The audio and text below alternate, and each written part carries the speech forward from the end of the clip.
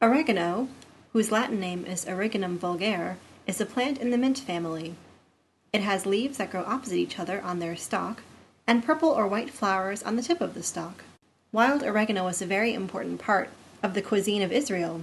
Flavoring herbs such as oregano were very important to a people who did not have refrigeration, and therefore whose meat was not always fresh. There is a flourishing spice and herb trade in Israel.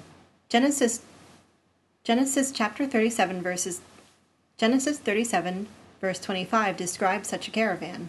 As I sat down to eat their meal, they looked up and saw a caravan of Ishmeelites coming from Gilead.